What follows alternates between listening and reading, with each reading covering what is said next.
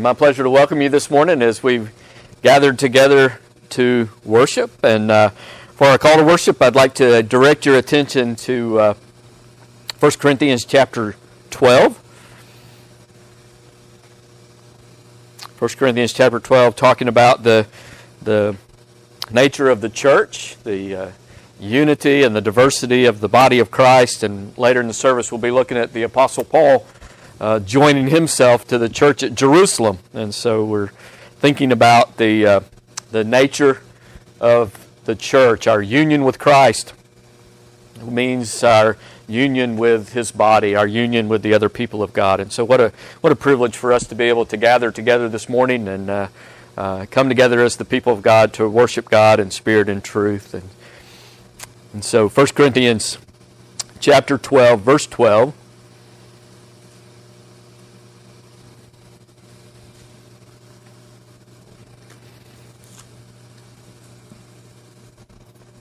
1 Corinthians chapter 12, verse 12, the word of the Lord says, "For as the body is one, and has many members, but all the members of that one body, being many, are one body, so also is Christ. For by one Spirit we were all baptized into one body, whether Jews or Greek, whether slaves or free, and have all been made to drink into one Spirit. For in fact the body is not one member, but many. If the foot should say, because I'm not a hand, I'm not of the body, is it therefore not of the body? And if the ear should say, behold, because I'm not an eye, I'm not of the body, is it therefore not of the body? If the whole body were an eye, where would the hearing be? If the whole were hearing, where would be the smelling? But now God has set the members, each one of them in the body, just as He pleased. And if they were all one member, where would the body be? But now indeed there are many members, yet one body. And the eye cannot say to the hand, I have no need of you, nor again the head to the feet, I have no need of you, but much rather, those members of the body which seem to be weaker are necessary. And those members of the body which we think to be less honorable, on these we bestow greater honor. And our unpresentable parts have greater modesty, but our presentable parts have no need. But God composed the body, having given greater honor to that part which lacks it, that there should be no schism in the body, but that the members should have the same care for one another. And if one member suffers, all the members suffer with it. Or if one member is honored, all the members rejoice with it. Now you are the body of Christ, and members individually." Let's pray together. Lord God, we give you praise this morning because of who you are. Lord, we thank you that you are the head, that Jesus is the head of the body, the place from which we draw our life and our source and our unity. And Lord, we thank you that when we come to Jesus Christ in repentance and faith, we are united with Christ. And we also thank you that when we come to Christ in repentance and faith, we are united with one another and become a part of His body. And Lord, I thank you for this church, for the body of Christ in this place. I thank you for each one, recognizing that you put each one here according to your sovereignty and as you please, as it pleases you. And you put us together because of our union of Christ, but also because of our diversity, the diversity of gifts, and how each member of this body is absolutely indispensable to the proper functioning of the body. And Lord, we thank you that you have brought us together in this place and brought us together this day to offer you our worship and our praise. Lord, we give you praise because you are our provider and our protector. We give you praise because you are sovereign and working your plan and purpose in our lives and in our world. And Lord, we confess that so often we can take our eyes off of you and look to lesser things to be a source of protection or provision. Lord, we look for temporary, inadequate things to give us a sense of security and safety. And Lord, we focus on things that cannot satisfy and that are temporary and are weak. And so, Lord, we pray that you help us, give us the grace to lift our eyes from the temporary circumstances of our life and lift them up to your throne of grace. Lord, as we come together this morning, there are things on our hearts and things on our minds that we come to your throne and ask for your assistance. Lord, we pray for the city of Amory today. And we pray for the law enforcement officials that are searching for the perpetrator, the one who committed murder last week. And Lord, we pray that your justice would be done, that you would guide and direct those law enforcement officials to bring an arrest, to bring justice to the one who committed murder, Lord. And we pray that that would also just provide a sense of safety and comfort for the citizens of Amory. And we ask for your comfort to them and your comfort for Miss Baxter's family as they grieve. We ask that you just minister your grace to our county and to our sister city as they go through this difficult time. Lord, we're also reminded of those who are experiencing sickness, and Lord, that you would be gracious and pleased to provide healing to those who are ill. Lord, we pray for families that are grieving, for Nancy Baker's family, and we ask for your comfort and your grace toward them. And Lord, we just pray for other churches today meeting across our county, that your gospel, your truth would be proclaimed, that the saints would be built up, and that sinners would be converted. And Lord, we pray that your Spirit would grant us the grace this day to worship you in spirit and truth. And it is in Jesus' name we pray. Amen. All right, as we continue to worship, I invite you to take your hymnal and turn with me to hymn number 1. Continue to worship this morning. Take your Bibles and turn with me to Acts chapter 9. Acts chapter 9, we've been looking at the conversion of Saul, the persecutor of the church. Last week we saw that the hunter, the one who was hunting down believers, seeking them out, going as far as 150 miles to find those who were disciples of Jesus, to arrest them, to bind them, and to carry them back to Jerusalem where they might stand trial. The hunter of believers became the hunted. And when he was converted on the way to Damascus, he saw the Lord Jesus, was convicted of his sin, and converted by God's grace, and began to preach. The one who had persecuted Christ began to preach Christ, and the hunter became the hunted. And Saul had to be snuck out of town of Damascus. They were watching the gates so that they could seize Saul and kill him. And the followers of Christ, the members of the church in Damascus, helped him to escape, lowering him over the wall, through the wall, in a basket.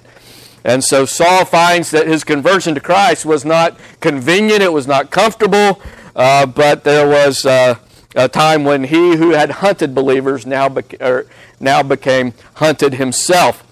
And when he goes to Jerusalem, things aren't much better. Of course, those that he used to run with, those that he used to hang out with and persecute Christ didn't want anything to do with him because he was now proclaiming Christ. The word of Christ was like a burning fire inside of Saul, and he could not be silent. And so he went to Jerusalem and found that he had no welcome among his own friends. And because of his union with Christ, he sought union with the church. And let's see how that worked out for him in Acts chapter 9, beginning in verse 26. Acts chapter 9, verse 26. And when Saul had come to Jerusalem, he tried to join the disciples. But they were all afraid of him and did not believe that he was a disciple. But Barnabas took him and brought him to the apostles, and he declared to them how he had seen the Lord on the road, and that he had spoken to him, and how he had preached boldly at Damascus in the name of Jesus. So he was with them at Jerusalem, coming in and going out. And he spoke boldly in the name of the Lord Jesus, and disputed against the Hellenists, but they attempted to kill him. And when the brethren found out, they brought him down to Caesarea, and sent him out to Tarsus. And so here we see what happened when Saul the persecutor tried to join himself to the church that he had persecuted. Let's pray together. Lord God, we thank you for your word, Lord, and we thank you for the truth of it. And Lord, again, we thank you for your church. We thank you for your body. And Lord, we thank you that it is a believer's church made up of those who have professed their faith in Christ Jesus and have experienced the transformation of your grace. And Lord, I just again thank you for Community of Grace and for the spirit that we have here. And Lord, we pray that you would protect your sheep and that you would lead and direct us. And Lord, that you would be pleased to add to our number those that are being transformed, those that are being saved, those that are coming to Jesus in repentance and faith. We pray that sinners would be converted and saints would be edified and built up through the preaching of your word and through the proclamation of your truth and through the ministry of your church. And it is in Jesus' name we pray. Amen. And so Saul had found that conversion, coming to Jesus Christ, was not comfortable or convenient. He himself had like a wild beast, sought to destroy the church, sought to shred the church. We began this chapter with Saul breathing out threats and murders against the disciple of the Lord and going wherever they were meeting, wherever he could find them, to arrest them and bind them and take them so that they might stand trial before the Sanhedrin, and probably hoping that they would have the same fate as Stephen, that they would be executed by him. And now on the way to Damascus, Saul had gotten letters of authorization to go 150 miles to Damascus to arrest disciples of the Lord Jesus, followers of Christ, members of the church, whether they were men or women, and to bind them and bring them back to Jerusalem where they might stand trial. But on the way to Damascus, the Lord confronted him, and Saul saw the union between Christ and his church. As the Lord appeared to him on the road to Damascus, the Lord asked him, "Why are you persecuting me?" The Lord Jesus appeared to Saul and said, "Why are you persecuting me?" Well, Saul was persecuting the church, and he saw the union between Christ and his church. If you are persecuting the church, you are persecuting Christ. When we come to Jesus Christ in repentance and faith, we are united to Christ, but we're also united with other believers in the body of Christ in the church. And so on that road to Damascus, Saul saw the union between Christ and his church. If you are persecuting the church, you are persecuting Christ. And if you are united with Christ, you are united with the church. You are to be united with the church. There is no such thing as a Lone Ranger Christian, a Lone Ranger believer. When we come to Jesus Christ in repentance and faith, we become a vital part of his body, and we are united with the body of Christ. And so Saul saw the importance of union with Christ, and how union with Christ means union with the church. And when he got to Damascus, members of the church came alongside of him. Ananias was convinced to come and speak to him and to lay hands on him that he might receive his sight. And he spent time there at the church of Damascus, where they were encouraging him and comforting him and welcoming him and discipling him in his newfound faith. And he spent time with them in verse 19 and was strengthened as he spent time with the disciples in Damascus. And he also, the word of God was like a burning fire inside of Saul. He could not be silent, and he immediately went to the synagogues and began preaching Christ. And they had to sneak him out of town. The opponents of the church, the opponents of the gospel, were watching the gates, looking for an opportunity to arrest him, that they might kill him. And the body of Christ, the other members of the church, helped him to escape to safety. And as we know from the book of Galatians, about 3 years passed between the time he leaves Damascus and the time he goes to Jerusalem. And then so that story picks up, and in Acts chapter 9, verse 26, Saul came to Jerusalem, and he tried to join the disciples. He had learned the importance, the significance of Christ and his church.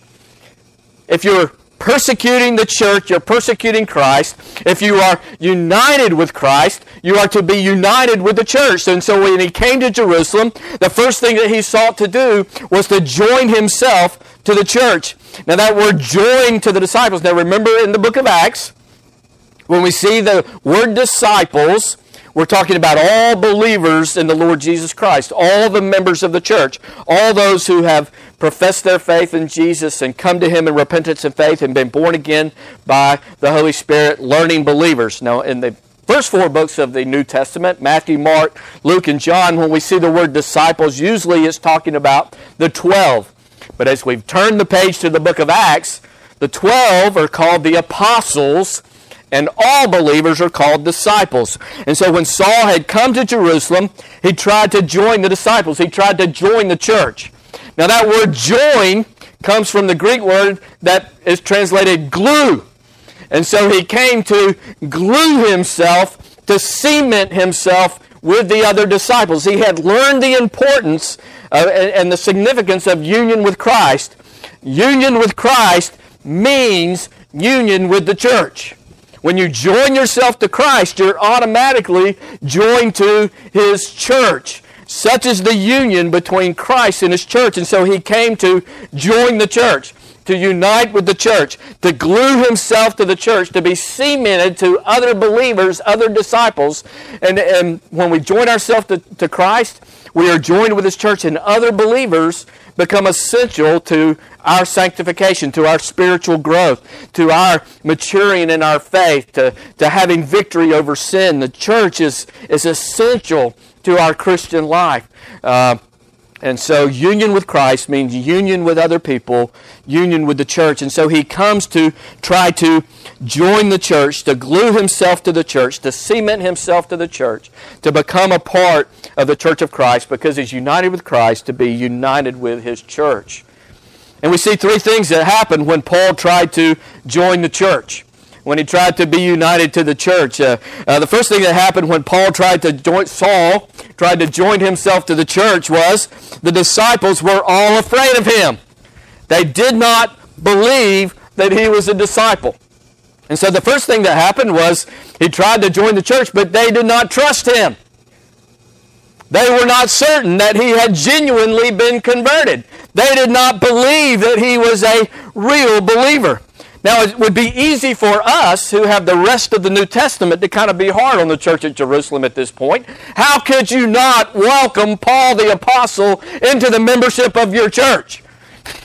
How could you not welcome Paul and be excited that Paul wanted to cement himself into your church, to be glued to the fellowship of your church? I mean, after all, this is Paul the Apostle who's going to write half of the New Testament and be the most effective missionary the world has ever known, the world has ever seen. How could you not welcome Paul the Apostle into the membership of your church? Well, we got to remember, these people did not know Paul as the apostle. They knew Saul, the wild beast, who had tried to ravage and destroy and to shred their church. Probably every single person that was present the day that Saul came to unite with the church had been in another meeting that Saul had come and grabbed men and women and dragged them out of the church, put them in chains and taken them to prison and put them on trial. They did not know Paul as the apostle. They knew Saul the persecutor. And they were focused on the things that he had done in the past. Now, this was not prejudice. They were not prejudging Saul. They were judging him based on things that he had actually done and things that he had actually said. Saul was constantly breathing threats and murders against the disciples. Every breath he breathed was a breath committed to destroying the church, to shredding the church, to devouring the church.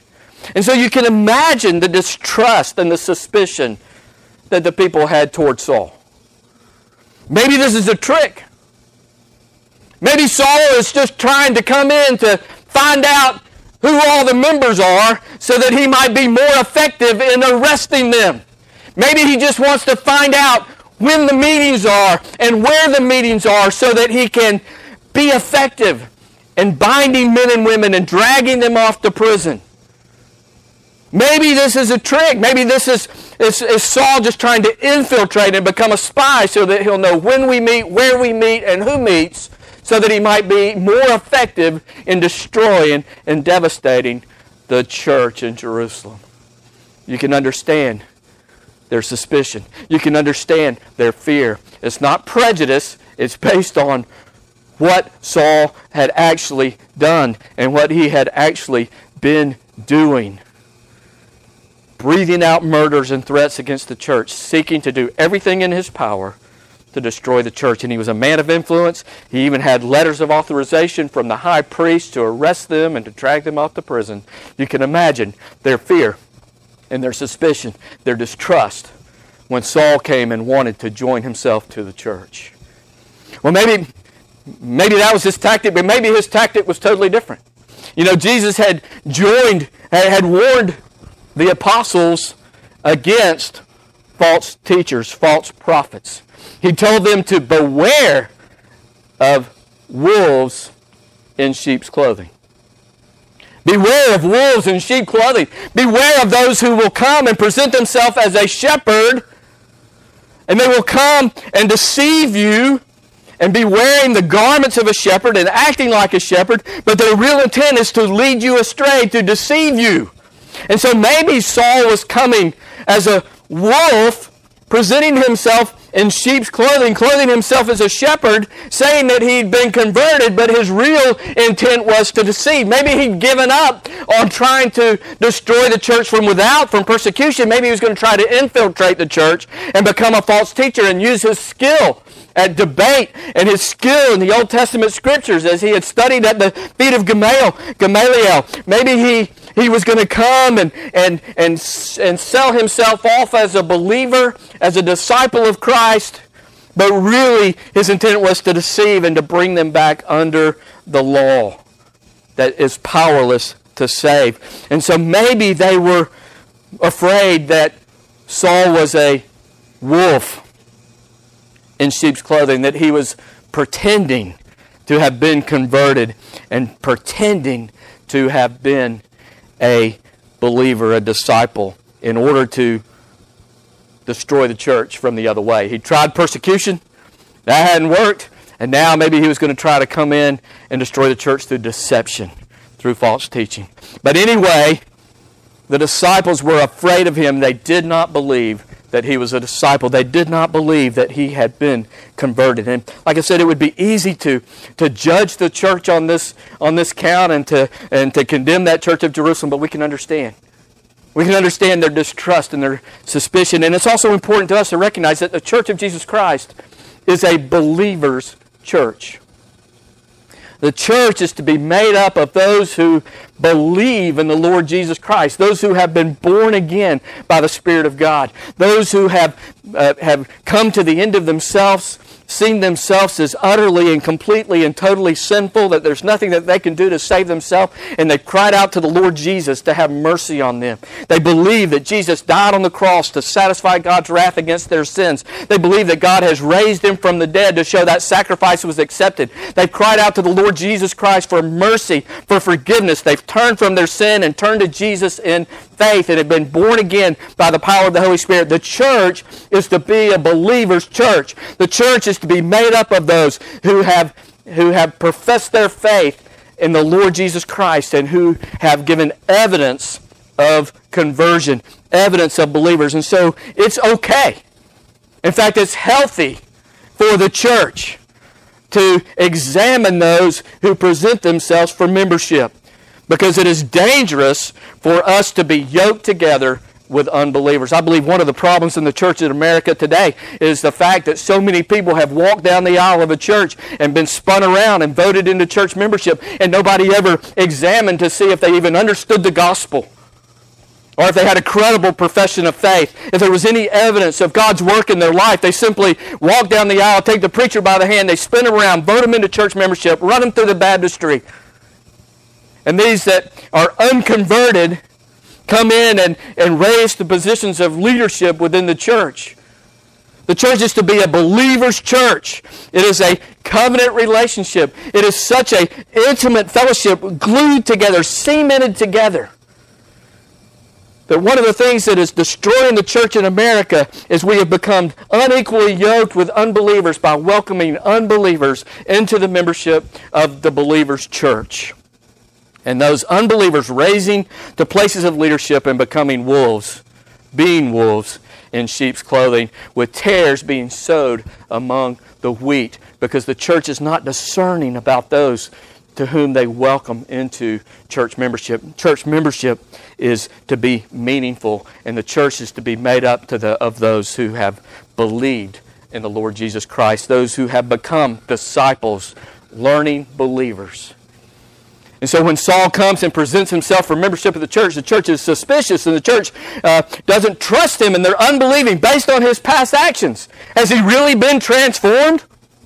Has he really changed? Has he really met the Lord Jesus? Is his profession of faith in Jesus Christ believable? And so the first thing that happened when Saul joined himself to the church, attempted to join himself to the church, is that the church was suspicious and distrustful and actually afraid of him. For a good reason, because of the things that he had done. Had he really been transformed? And the second thing that we see that happens when Saul attempted to join himself to the church, to glue himself to the church, to come into covenant relationship with other believers, was a man named Barnabas took him by the hand and brought him to the apostles. And so we've met Barnabas before. Barnabas, whose real name is Joseph, but he had a nickname. The apostles gave him a nickname. They called Barnabas the son of encouragement. And we met him before in chapter 4. Barnabas had acquired a piece of property in Jerusalem, and when the church was coming together and there was all these people who had lost their jobs because of their faith in Jesus Christ, or had relocated to Jerusalem and didn't have place to live, didn't have business, there were a lot of poor people in the church. Barnabas came and sold his property and brought the proceeds and set it at the feet of the apostles. The apostles might use that to help the poor, to distribute to the poor people within the church. And Barnabas was given this nickname, son of encouragement, the son of exhortation, the one who comes alongside to help and to encourage, to comfort, to strengthen. And we'll see later in Acts chapter 11, I think it is, that he was wise and full of the Holy Spirit. He was a good man. And Barnabas takes Saul and listens to his testimony. He encourages him, tell me how you met the Lord Jesus. Tell me how you have come to be a disciple. How is it that Saul the persecutor has become Saul the proclaimer of the good news of Jesus Christ? And implied in this passage is Barnabas takes him aside, listens to his testimony, listens to how he came to know the Lord Jesus Christ, how he came to be converted, how he came to be born again, how the Lord appeared to him on the road to Damascus, how the Lord spoke to him, and he also examined the fact that now Saul's life had been changed. Saul's life had been transformed. There was evidence of conversion. Therefore, his profession of faith was believable. It was credible. And the church needs to make sure that those it welcomes into its membership have a credible, believable profession of faith. And so Barnabas took him aside, listened to his testimony, maybe talk to those who had seen the transformation that had taken place at the life of Saul, how he had preached boldly at Damascus in the name of Jesus. Barnabas examines his testimony, his profession of faith, and then takes Saul by the hand and brings him to the apostles and tells them that his profession of faith is credible. It is believable. That there is evidence that he has been converted. There is evidence that he has been transformed by God's grace through faith in Jesus Christ. He saw the Lord Jesus Christ. The Lord Jesus Christ confronted him with his sin. He was convicted, and he was ultimately converted by God's grace through faith in Jesus Christ. And so the church is to be a believer's church. The church is made up of those who have a credible, believable profession of faith in the Lord Jesus Christ. And here at Community of Grace, we try to have a membership that matters. We try to ensure that we do not become unequally yoked with unbelievers by allowing those who are unbelievers into membership of the church. And so in Community of Grace, if someone wants to be a member of the church, they speak to one of the elders. And the elder examines to see if that profession of faith is credible. A couple things that we look for. Number one, do they have a basic understanding of the gospel?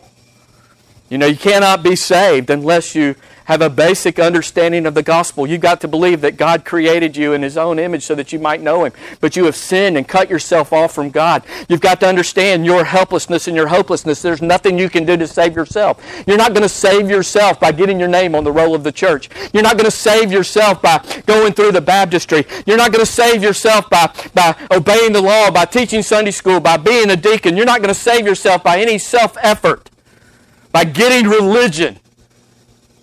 You are helpless and hopeless, and all you deserve from God is His wrath and His judgment.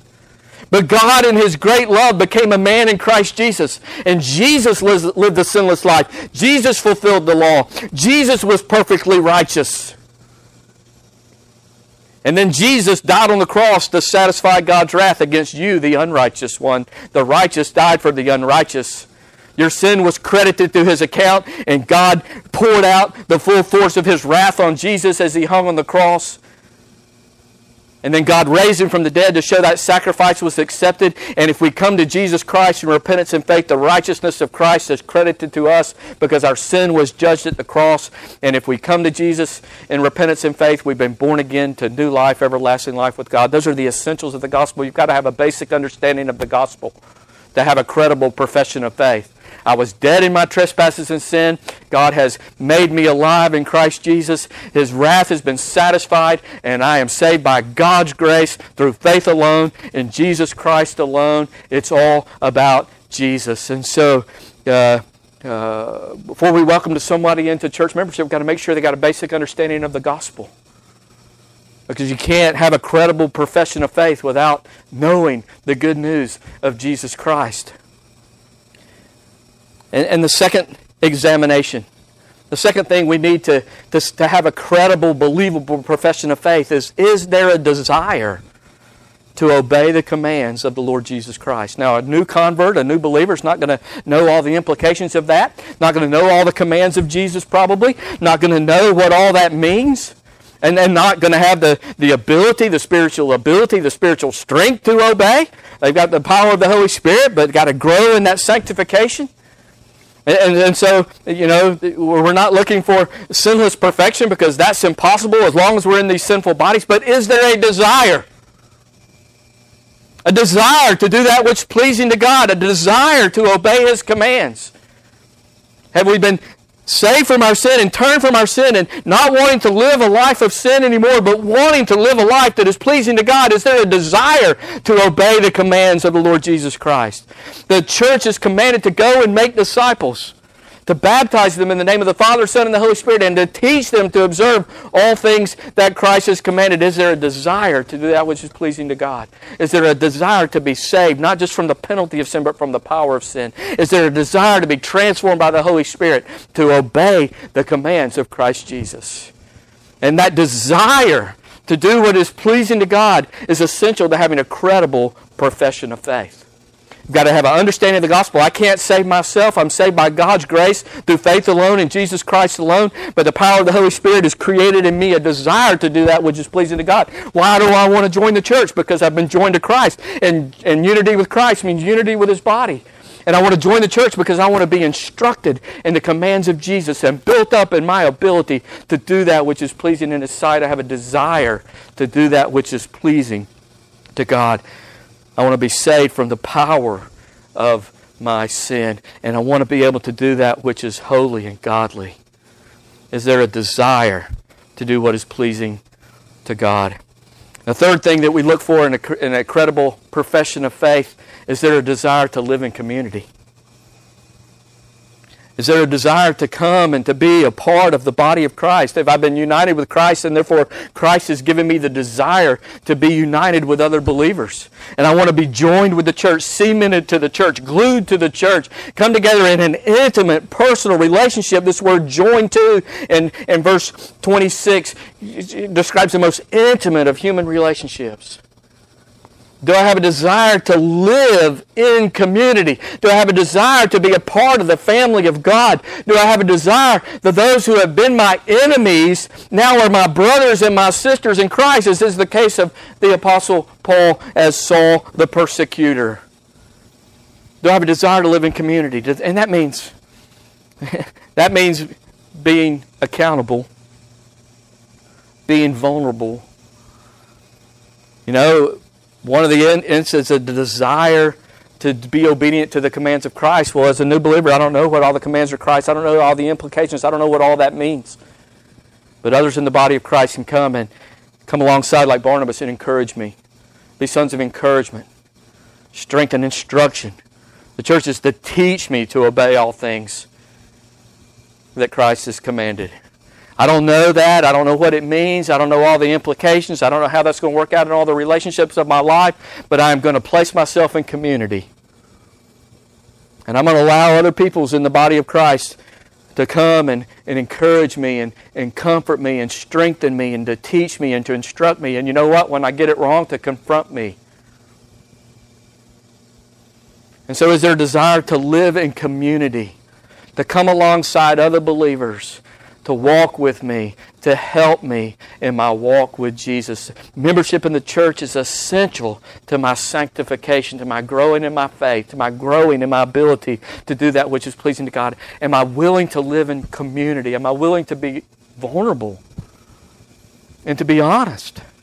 To talk about my struggles, to talk about my failures, and to love other people enough to talk to them about their failures. You know, one of the things about sin is sin deceives, sin blinds. And the first person that sin often blinds is the sinner himself. And so sometimes my sin is more obvious to you than it is to me. And that's why we live in community. Because if I'm doing something that I've rationalized or I'm blind to or I don't see or I've explained away, you can come to me and you can encourage me and confront me and point out to me my sin.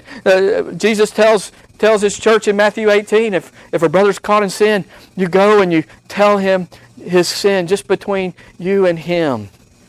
And if he repents, you've won your brother. And so evidence of genuine conversion, a credible profession of faith is that desire to live in community.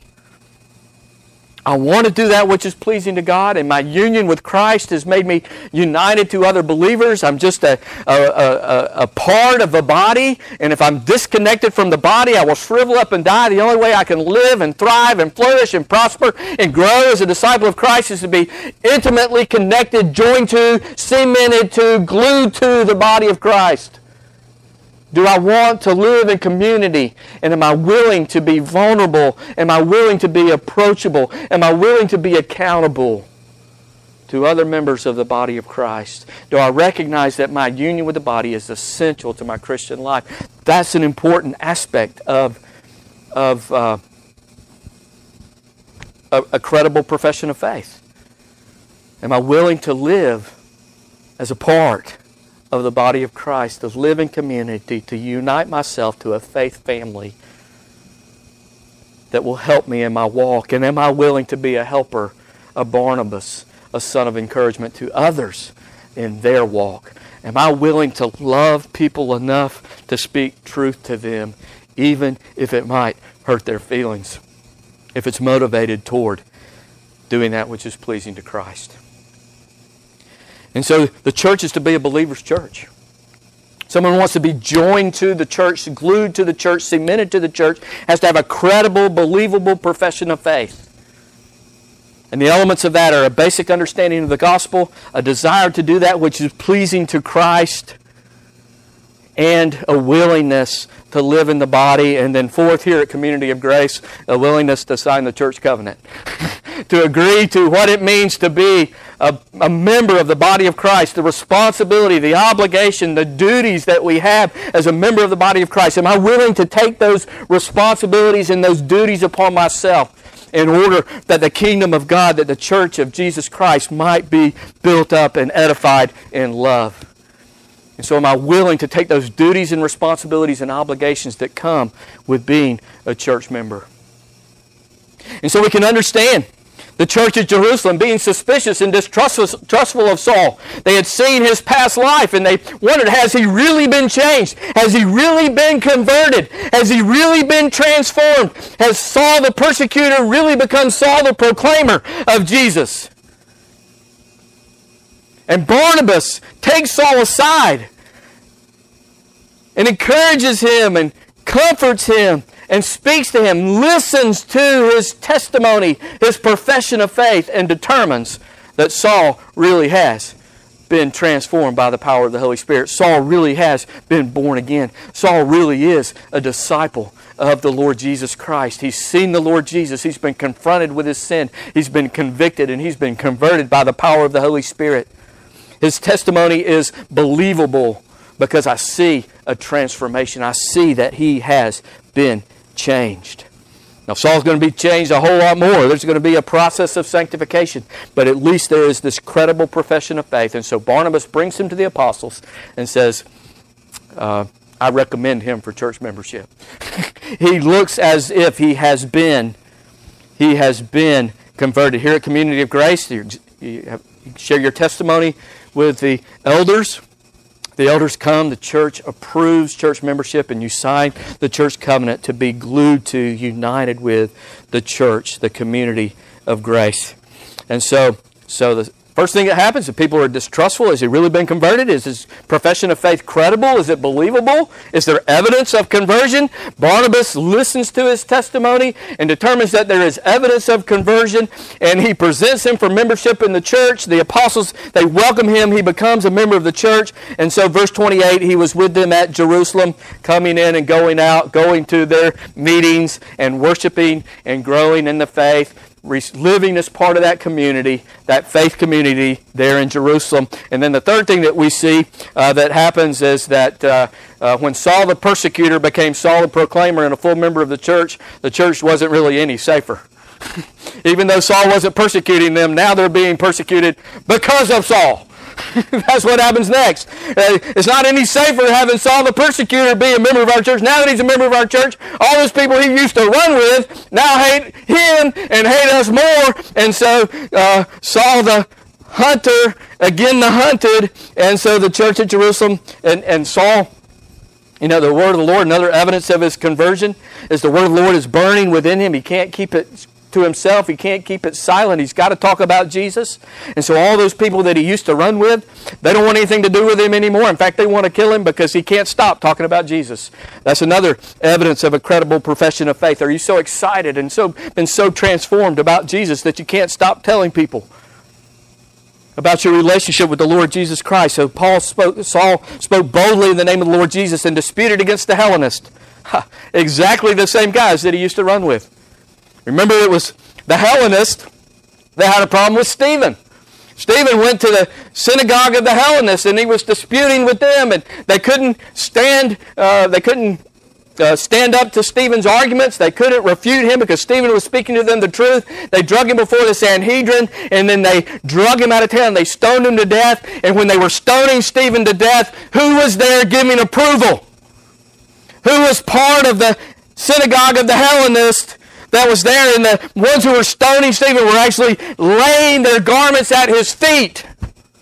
Saul the persecutor. And so those that he had run with, that he had disputed Stephen with, and given approval to the stoning, the execution of Stephen, now Saul is going to those same old people and proclaiming boldly the name of the Lord Jesus to those who had killed Stephen. And those that he had worked with, cooperated with, given approval with in the murder of Stephen, and been emboldened by the murder of Stephen to go and take more people. Now Saul is going to those old buddies, going to those old meetings, and instead of disputing the claims of the Lord Jesus Christ, he boldly proclaims the name of the Lord Jesus Christ. And so what is the response of the Hellenists? They're not converted. Now they want to kill him. They tried to kill him in Damascus, and the believers, that community of faith, that faith family, heard about it, knew that they were watching the gates, and they snuck him through the wall in a basket. Well, now the family of faith, the community of believers in Jerusalem comes alongside Saul the persecutor, Saul the former hunter, and they find out about this, and they help Saul escape again. And so the faith family, the community of faith, comes together and protects Saul and gets him out of town. Gets him away from those who are trying to kill him. And so Saul, on the road to Damascus, recognized the unity between Christ and His church. He recognized that if you persecute the church, you're persecuting Christ. And then when he got to Damascus, he also recognized that if you're united with Christ, you're united with the church. You're part of the body, part of the family of faith, the community of grace. And so when he came to Jerusalem, he immediately tried to join himself with them, but the church was suspicious. They knew his past actions, and they wondered if he'd really changed. Has he really been converted? Is he really a believer? We're a believer's church. And we need to make sure that those who join our number have a credible, a believable profession of faith. Of course, we don't know anybody's heart. We can be deceived, but we need to have due diligence to make sure that those that we welcome into the membership of the church have a credible, believable profession of faith. To make sure that there's been real transformation and that the sinner has been saved from the penalty of sin and is desiring to be saved from the power of sin. And so the church, Barnabas in this case, the son of encouragement, conducted an examination, listened to his testimony. Does he have a basic understanding of the gospel? Does he have a desire to do that which is pleasing to God? Even though he might not have a complete knowledge of what all that means or what it's going to look like, does he have a desire to do that which is pleasing to God? And does he desire to live within communities? Is he willing to glue himself, to cement himself to the body of Christ, to live an intimate relationship, a relationship of accountability and duty and responsibility in the body of Christ? And when he did, he came in the body of Christ. He found fellowship. He found strength. He found encouragement. He found safety. And that's the beauty of the body of Christ. We come together, individual members, but just parts of a body, united with each other because of our union with Christ. And we have a duty and responsibility to protect the sheep, to protect the church, and to guard the church, to be on the watch out from wolves in sheep's clothing. And we do that by being discerning. And so as we consider this text, a couple things. Number one, is there evidence of conversion in your life? Have you made a profession of faith in Jesus Christ, and is that profession of faith credible? Do you understand the gospel? Do you understand that you can't save yourself? That there's nothing that you can do, no law you can obey, no ritual you can perform to save yourself? That you are dead in trespasses and sin, and there's nothing you can do. You can't get religion, you can't do a ceremony. All you can do is turn from your sin and run to Jesus and find safety. Do you believe that you're a sinner deserving God's wrath, and that God became a man in Christ Jesus, and Jesus died on the cross to satisfy God's wrath against sinners, and God raised Him from the dead to show that sacrifice was accepted? He calls us to repent and believe, to be born again to new life, everlasting life. Have you put your trust in Jesus Christ and in Him alone for salvation? Are you trusting in Christ? And stop trusting in yourself, your religion. Have you put your trust in Christ? Have you been born again by the power of the Holy Spirit? And do you have a basic understanding of the gospel? Number two, do you have a desire to do that which is pleasing in God's sight? Do you desire to obey His commands? Maybe not knowing all that means, what all it's going to entail, where it's going to lead you, what it's going to... Saul had no idea that he was going to be beaten by the Jews and beaten with the cat of nine tails and beaten with rods and left for dead and stoned and shipwrecked. He had no idea, but he had a desire to do that which is pleasing to God. Do you have a desire to grow in your knowledge of what Christ requires, and a desire to do that, cooperate with the Holy Spirit to do that which is pleasing to God? Do you desire to live a holy life, a life set apart to God? And do you desire to live in community, to make yourself accountable to other believers, and to love other believers enough to speak truth in love? Do you desire body life and to come together in a covenant relationship, that saints may be built up, that sinners might be saved, and the kingdom of God expanded? Do you desire to live in community? Is there evidence of conversion in your life? A second application, are you a Barnabas? Are you a son of encouragement? You know, lost people come to the church with baggage, and newly saved people come to the church with baggage. Their past life, their past actions, and those things are an obstacle. And people wonder, have they really been converted? Have they really changed? Have they really been set free from those chains that bind them? Have they really been converted? Have they really been saved? And those people need encouragers. Need people to come alongside of them and to comfort and encourage and strengthen and admonish and to walk alongside. You know, if they've come to Jesus Christ, they've lost their old community.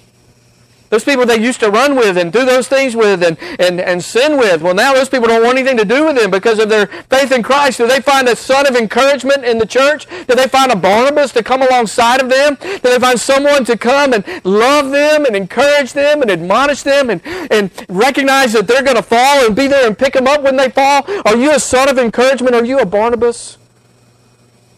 Are you willing to take somebody that everybody else is suspicious of and afraid of, take them under your wing and disciple them in the Lord Jesus Christ and determine them that if their profession of faith is credible and to encourage them in the faith?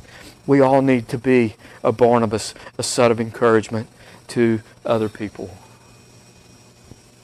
And then third, we need life in community, an intimate fellowship where we recognize that every single person in this body of Christ, every single member of this body of Christ is here because God has put them here. And every single person in this church, every single person that's in the covenant relationship with us is essential to my sanctification. Every single one of you have a role in making me more like Jesus because of the life of community. And so that's why the body will not function if one of its parts is laying over there by itself. That part will shrivel up and die, and the body will suffer. Because every single member of the body of Christ is essential to the sanctification, the maturity, the growth, the holiness, the godliness, the discipleship of every other member. They're all necessary. And we're to protect, we're to provide, we're to encourage, we're to comfort, we're to admonish, we're to strengthen each other, we're to speak truth in love so that the body may be built up and that we all might be conformed to the image of Christ Jesus. It is a community project. Sanctification requires attachment, glued together to the body of Christ. Is there evidence of your conversion? Are you a Barnabas? And are you glued together with the other people of God? Has your unity with Christ resulted in unity with the church? Let's pray together. Lord God, we're so thankful for your grace toward us in Christ Jesus. Lord, we thank you for a glorious message of salvation by grace alone, through faith alone, in Christ alone. And Lord, we're thankful for your love for us in sending Jesus to die on the cross, to do for us what we could not do, to pay the debt that we could not pay. We thank you for his death for sinners and his death for us. And Lord, we thank you for his resurrection, showing that sacrifice was accepted. And we're thankful for the ministry of the Holy Spirit, making us alive, giving us new life, convicting us of our sin and converting us, making us disciples of the Lord Jesus Christ. And Lord, we're thankful for the body, that you save us and you don't leave us out there on our own to figure it out, to take care of ourselves, to fend for ourselves. But Lord, you bring us into the body where we've got a community of grace, a family of faith to come alongside and walk with. And Lord, I thank you for each one in this church, this body, and the role they have in my sanctification and making me more like you.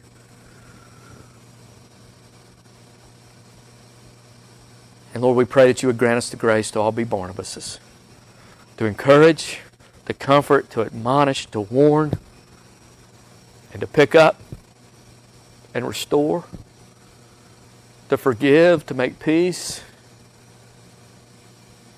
Lord, grant us the grace, each of us, to be a Barnabas, and to welcome,